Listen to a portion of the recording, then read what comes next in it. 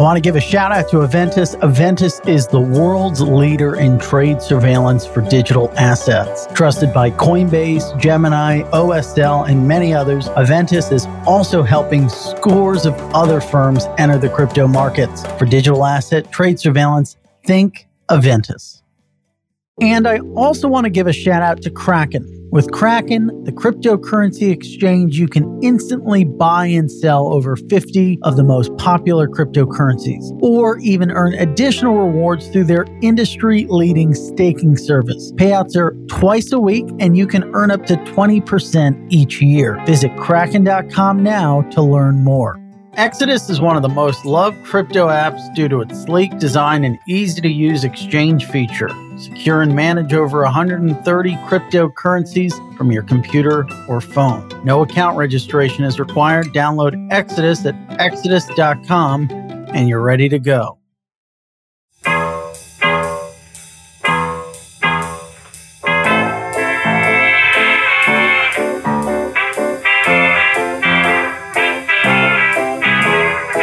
Ladies and gentlemen, thank you so much for joining The Scoop. I'm your host, Frank Chaparro, Director of News at The Block, and today we are joined by our very special guest, The Block's very own Mika Honkasalo, to talk about basically what's going on in the DeFi market. He's been a consigliere for the show on all things DeFi, and even in my reporting has helped sort of inform some of the more wonky and pedantic aspects of this market. I feel like we just had you on not too long ago to talk about the Uniswap V3 upgrade, but I want to just get a sense, since you're kind of part of the brains behind our very impressive data dashboard that covers all aspects of the crypto market and DeFi. You know, if you look at a lot of the charts, not just price charts, but sort of user activity charts and the amount of folks visiting retail platforms and web activity, a lot of those charts are pointing downwards. But I want to get the story behind some of these charts and unpack the ways in which the DeFi market specifically has actually held up. And I think you tweeted about this not too long ago. Despite price slumps, we've seen a sort of stabilization, right, in many different metrics, including gross value locked and net value locked on some of these different platforms. And in some respects, you see value locked on certain DEX is actually increasing. I think if you look at Curve, that provides one example. But I guess before we dive in, let's just do an overview of the state of the DeFi market as you see it right now, and then we can get into the data. Overall, the DeFi market it's highly reflexive based on just the interest to trade crypto tokens. And DeFi really is like the crypto native way to speculate on crypto itself right now. And you'd expect sort of some type of reflexivity when prices go down and overall there's just less retail interest in the market to really impact DeFi. And that has happened in some sense. So if prices, for example, drop 20 or 30%, it's not unusual for Coinbase volumes to drop 50% or something, and DeFi sort of sees its own version of that. But also DeFi does have some other things going for it, like liquidity mining, which has stayed very popular, and that's sort of propping up some of these protocols. So there is a downturn, but there's also some continued growth and that sort of thing. So it's a bit of a cyclical thing always, but DeFi is overall, it tends to be growing. What are some of the more notable areas of weakness that you've picked up on in recent weeks? The obvious one is that the demand for leverage basically is going down a lot. So you're looking at these perpetual swap protocols, for example, like the UIDX perpetual protocol. They sort of work as the more reflexive versions of DEXs themselves. And this is where the trade volumes have really dropped off almost 80 to 90%. But overall, if you look at DEXs as well, something like SushiSwap, for example, from the best week, it's down about 67% or so. The same goes for Curve as well. Uniswap also down from its best week, maybe 50%. So overall, it's just the trading interest going down, and that affects the DEXs. But that is very much mirrored in the centralized exchanges, where the relative amount of trade volume that goes through DEXs compared to centralized exchanges is maybe 10, 15%, depending on how you count it. And that has stayed relatively the same. So the DEXs are very much reacting like centralized exchanges in this manner.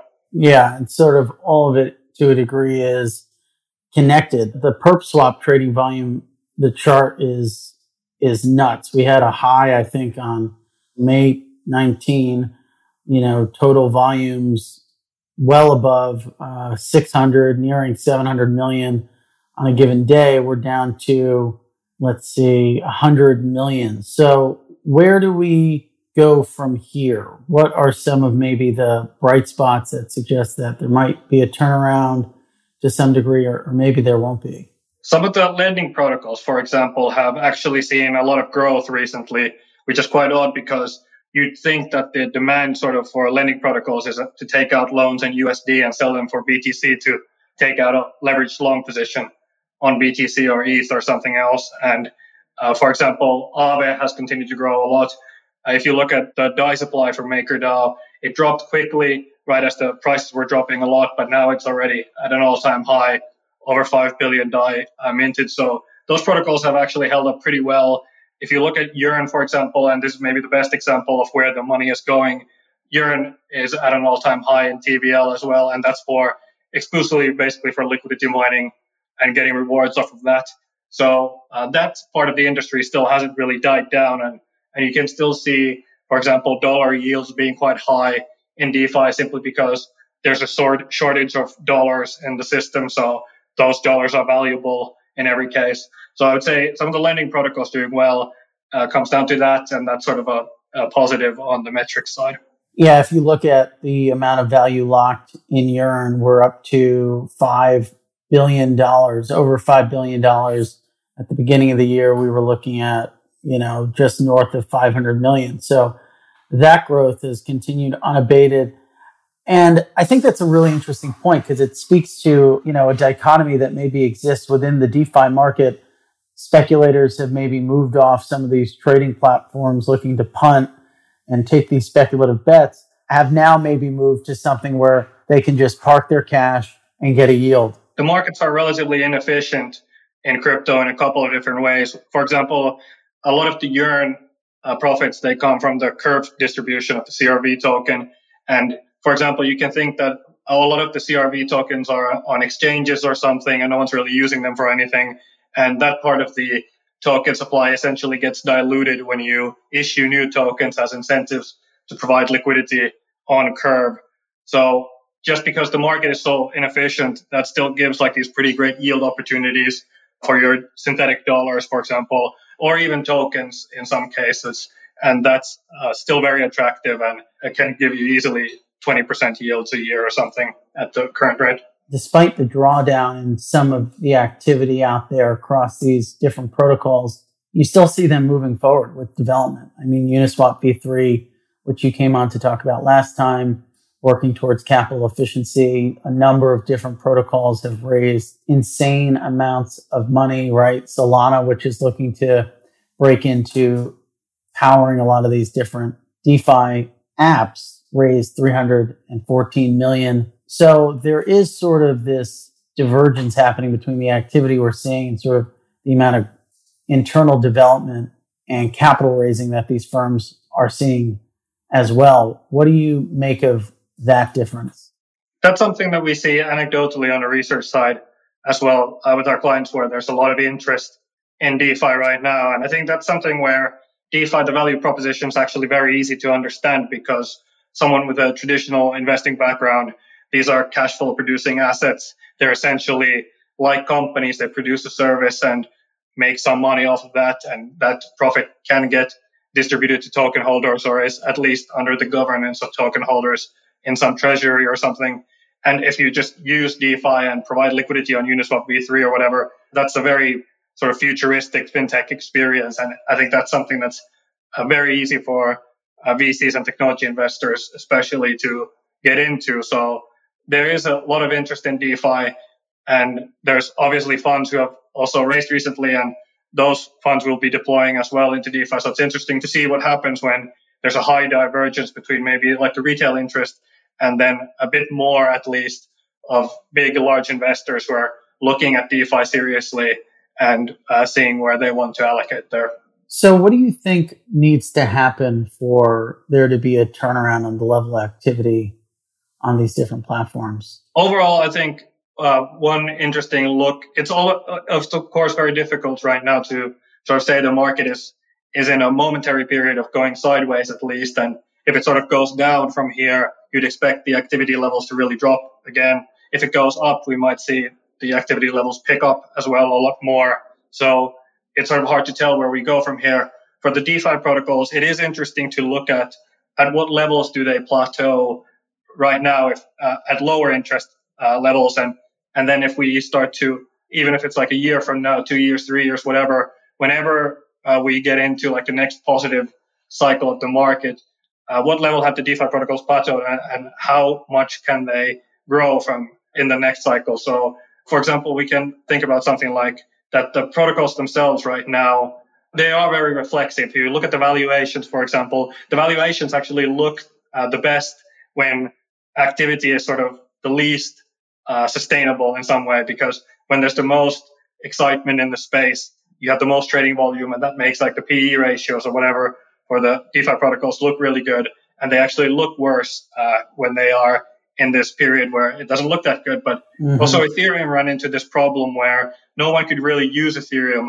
when it was really, really popular. And now that we have these layer 2 solutions coming up like Arbitrum and Optimism, it may be that the last time was really the last time where as soon as activity picks up, it becomes immediately too expensive for most users. And that's a path to the excitement sort of dying down. So sort of the next time when we start to see more activity, the technology will be there actually to support that activity. And then it's interesting to see sort of how far the activity levels can grow from there. Well, yeah, because you won't have a situation where when things get hectic or manic, you're paying absorbent gas fees to move in and out of a position. That's a case, as for example, where a lot of use cases are actually completely priced out of the Ethereum blockchain. So margin trading is one where margin trading protocols would have to handle a lot of liquidations in extreme price movements, and that's simply infeasible on the Ethereum blockchain. But those use cases, and there's a reason why DYDX and Perpetual Protocol and these others can only really take off on layer 2 solutions, and that's because those are the only environments that can support the liquidations that they need to run any sort of normal activity levels compared to centralized exchanges. So not only do the existing use cases get better when you have these layer 2 technologies coming out, but also you have these entire new use cases that couldn't be, that were simply unworkable previously. Yeah, and you kind of see that in the volumes of DYDX pre-Starkware and post, right? So that kind of gives some indication of what scaling technology can help do for these different markets. Yeah, definitely. Their highest day, DYDX layer 1 was about 58 million. Their highest day with Starkware implemented was 143 million. And we've also done some analysis here on looking at the trade sizes where DYDX had to basically cap the layer 1 version into very large trades because they couldn't facilitate smaller trades at all. So this is something that you see, for example, on Polygon right now, which is that Polygon does 7 million transactions per day versus Ethereum, which does 1 million. So you can see that immediately when new block space sort of arrives and there is transaction capacity, that transaction capacity actually gets filled a lot quicker and with a lot higher volume than the Ethereum-based chain does. So that's what you'd expect to happen also with the optimistic rollups as they're coming online, that the transaction amounts are simply a lot higher immediately than what layer 1 is able to provide. Let's double click on this aspect for a second. You know, there's a lot of different folks and companies working on the scaling question or problem. How do you think that gets resolved? Scaling really has been one of those things that people have been promising for a while and in different ways. And the really sort of satisfactory ways to scale, which means that you derive your security from an underlying blockchain, you don't increase or create worse security assumptions on top.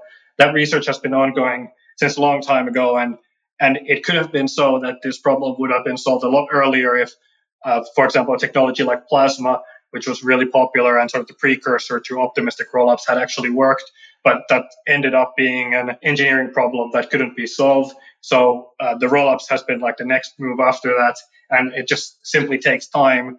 And really the reason now to be optimistic about rollups is that because it actually seems like it's going to arrive very, very soon.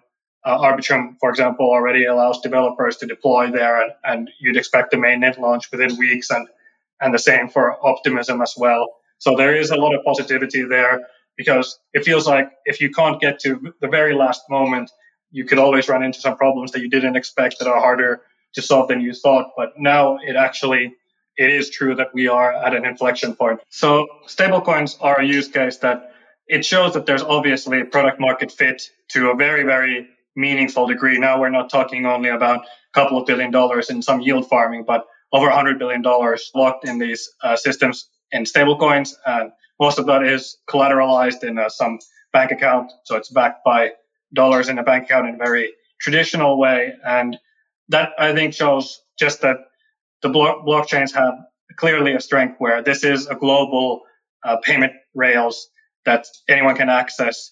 And it's a really efficient way to simply transfer value from place A to place B. And even though to move to like a local need, you need to sort of take the money out and have an exit point into maybe like locally used dollars or something. But still, just when you're doing the payment, there is no payment system in the world that's sort of comparable to blockchains. So it is a very strong sign of product market fit, and it makes sense that it's also sort of a very simple use case, which is just value transfer across the world with some stable unit of account. So I think that's good first step, and it shows that probably the other stuff will start working soon. But there is like a flagship product right now, and that's stablecoins. It's definitely bullish. There is a use case that is this popular that there is $100 billion worth of value associated to something in the industry. So overall, like just whatever people use stablecoins for, in some sense, it doesn't matter because there are lots of different use cases there and lots of different types of stablecoins also coming online. Maybe the thing to point out about the stablecoin supply is that it's very much right now just geared towards this custodial model where there's some company with a bank account and they have the dollars that back the blockchain version of that. And there are also, I think, interesting issues there. For example, that many of these DeFi protocols could be considered sort of securities exchanges or something where that are semi-illegal, but then you have this trusted asset that actually is the base unit of account and trading pair in these systems. So that may create a long-term issue, for example, in DeFi. But overall, just that there is a big use case like this that's being used in multiple ways, that's a very positive sign. I want to give another shout out to Aventis. Aventis is the world's leading platform for digital asset trade surveillance and market risk, with some of the largest crypto exchanges and institutions in the world using Aventis to drive efficiencies in their regulatory operations. On June 22nd and the 23rd, Aventis and the Association for Digital Asset Markets will be co-hosting a premier virtual conference shining a light on digital asset markets 2021. Visit AventisSystems.com today to register for this event so you can hear from the key regulators and thought leaders in digital assets. Have to give a shout out to Kraken, one of our sponsors. For the last 10 years, Kraken has been known as one of the best platforms for trading crypto online. Now with the new Kraken app, it's easier than ever to buy and sell over 60 of the most popular cryptocurrencies on the go 24/7. Simply download the Kraken app, connect to your bank account, and start investing for as little as $10. Just a minute is all it takes to get started. Visit kraken.com/scoop now to learn more or search Kraken in the App Store. I'd like to take a moment to thank our sponsor, Exodus. Exodus is one of the most loved crypto apps due to its sleek design and easy-to-use exchange feature. Secure and manage over 130 cryptocurrencies from your computer or phone, and interactive charts let you view the price history of a specific asset and your portfolio's performance over time. Sync your wallet across multiple devices to access your funds from anywhere, and maybe the best part, Exodus is integrated with Trezor Hardware Wallet, making advanced security easy for everyone. Download Exodus at exodus.com today. Are there any other charts that you can point to that have a similar growth trajectory right now? So I would say that if you look at the layer 2 adoption data, for example, on Polygon, simply the transactions per day, that's very positive. BSC sort of took the first wave of those transactions at the beginning. And now that there are these solutions that are closer to Ethereum and rollups are ultimately very much tied to Ethereum, those are the really interesting metrics to follow. Immediately after the Arbitrum launch, for example, does the do gas fees immediately go down on Ethereum because so much of the activity is moving to Arbitrum? Also, you'd imagine lots of projects are really, really motivated to have deployments and get users onto rollups because that's ultimately the way that people think that these systems should scale. So the fact that Polygon has done such a great job, even though it's not a rollup, it's more a sidechain solution that doesn't really derive its security from Ethereum, it shows that if there is more block space, users will come and fill that empty space and find uses and make transactions more and more. So I think that's perhaps one of the most positive charts you can see in the industry. What do you think is probably the most negative chart? Well, obviously the retail interest dropping off a lot is something that is very concerning, especially if you're thinking about prices, and when prices go down, that tends to negatively affect the perception of DeFi and some of the activity levels plateau a bit lower. So I think there, if you look at the Google search volumes, which we have on the site, are a pretty good indication that there's just everything has basically halved or more. NFTs were a use case that were really popular in mainstream type of media, and there were these use cases that brought a lot of users who probably weren't previously that didn't know much about blockchains. So NBA Top Shot being the best example there, and their trade volumes have essentially dropped by 80 to 90% or something. So those metrics are down a lot, and it's unclear how those metrics exactly bounce back, because at least the previous experience that we've had is that it's sort of a really long process for retail interest to come back anyway. And it could be unrealistic to think that even though there is this great technology and people are working on all sorts of exciting DeFi stuff and Web3 outside of that really translate quickly over to this type of mainstream attention that we just had. So that seems to be very cyclical and something that could take a while to come back. The NFT charts are probably among the most brutal. What do you think the death knell was for the NFT market? Did it have something to do with scaling? I know that there were different issues with payment on-ramps and off-ramps. What drove that downturn more than some of the other ones we've seen? I think this is a good opportunity to take a look at some of the big pictures. And this is maybe the exciting part about the Web3 space. And if you just look at our dashboard, for example, how many categories it has and how those categories are in some ways quite unrelated to each other. NFTs are very, very different from DeFi. So NFTs were a very new thing. They've really caught the attention of people first time in this cycle, whereas DeFi, maybe a lot of the core protocols have already been built from 2017, 2018 onwards. For example, MakerDAO or Uniswap, and those are the dominant protocols today, whereas NFTs are in a place that's much less mature.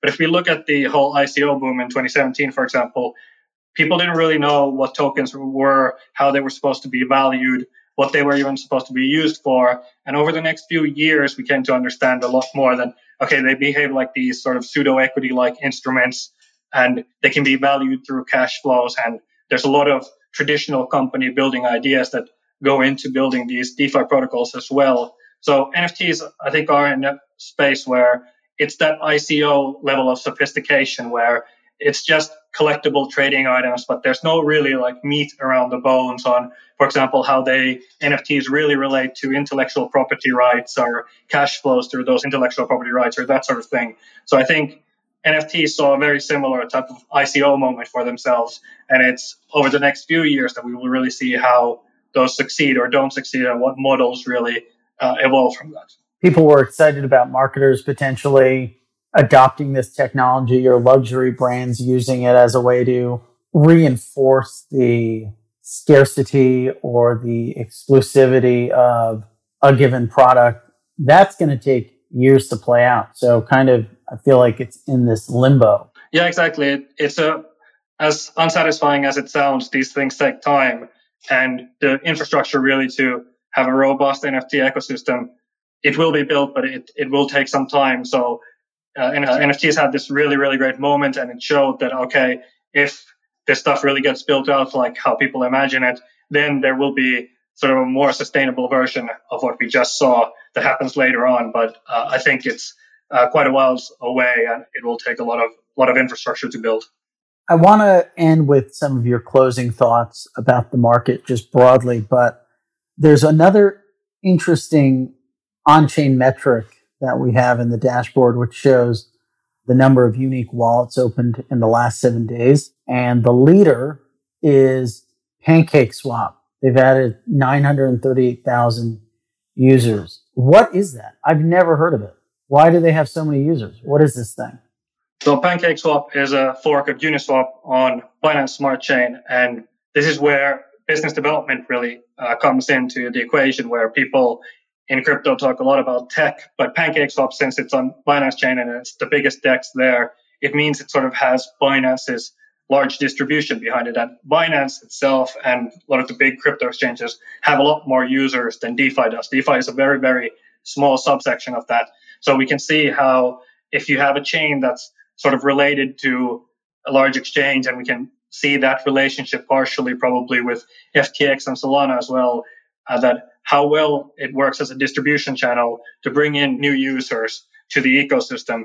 There's a lot of reasons to be skeptical about maybe Binance Chain isn't the right way to build one of these systems in the long term, but it shows that, okay, if we have more transaction capacity and transactions don't cost $100 to get through, and if you want to make a trade on Uniswap, you don't have to do it with tens of thousands of dollars for it to make any economic sense, then there's actually a pretty great opportunity to bring in users, because users do follow their incentives, and whether they're sustainable or not, these liquidity mining programs are really good at attracting capital, attracting users. So if we have better technology, it means that there are these tools to really bring in users as well. And I think PancakeSwap is a great example of that. But at the end of the day, people are just going to keep bouncing around. When and how do these different protocols create sticking power? Right now, we're really in a place where a lot of experimentation is happening. And also because of this weird bottleneck that we'd have for a while, that scalability, simply offering scalability, even at the expense of decentralization, has been a value add. And with rollups, I think the interesting part is that we're maybe moving to a future where it's more difficult to separate yourself just with scalability, because scalability is something that Ethereum will have. And that means that Ethereum also has the opportunity to attract those users. So I think overall the protocols, right now, we need to explore all these different ways to how to build a DEX, how to build a options protocol, how to build a perpetual swap protocol, so that there are these financial instruments on top of which a lot of businesses and a lot of other protocols can be built. And it will be a while, but ultimately these systems also should be these global, really efficient marketplaces. So if you have an efficient DEX structure, in the long term, there's no need necessarily to have so many protocols, because you want all liquidity to come to a single marketplace so that liquidity can offer the best prices to traders, for example, in the DEX example. But it is still a while before we have these protocols that maybe have these runaway network effects where they have so much liquidity that it's very difficult to compete with them. When SushiSwap forked Uniswap and started providing incentives to join, it was obvious that a few billion in TVL and some hundreds of millions in daily trade volume wasn't enough to create this sustainable moat where a new protocol couldn't come in and really try to take users. But maybe if DeFi grows, we get to see how that experiment goes, not at the $2-3 billion level, but maybe at the $100-200 billion level for a single protocol. And that's where you might start seeing a lot more heavier network effects and these winner-take-all situations happening. And then these DEXs really kind of have like these runaway effects where it's not just every day there's a new fork of Uniswap on a chain X, and that takes away some of the trading volume and some of the market cap, but really you start to actually see some winners in the space. I just love the dashboard. If I wake up in the middle of the night, I can't fall back to sleep. I'll literally just go into it, That's sometimes when I tweet and I send you the tweets because I need the juice. I need the Mika juice. Any closing thoughts before we wrap up?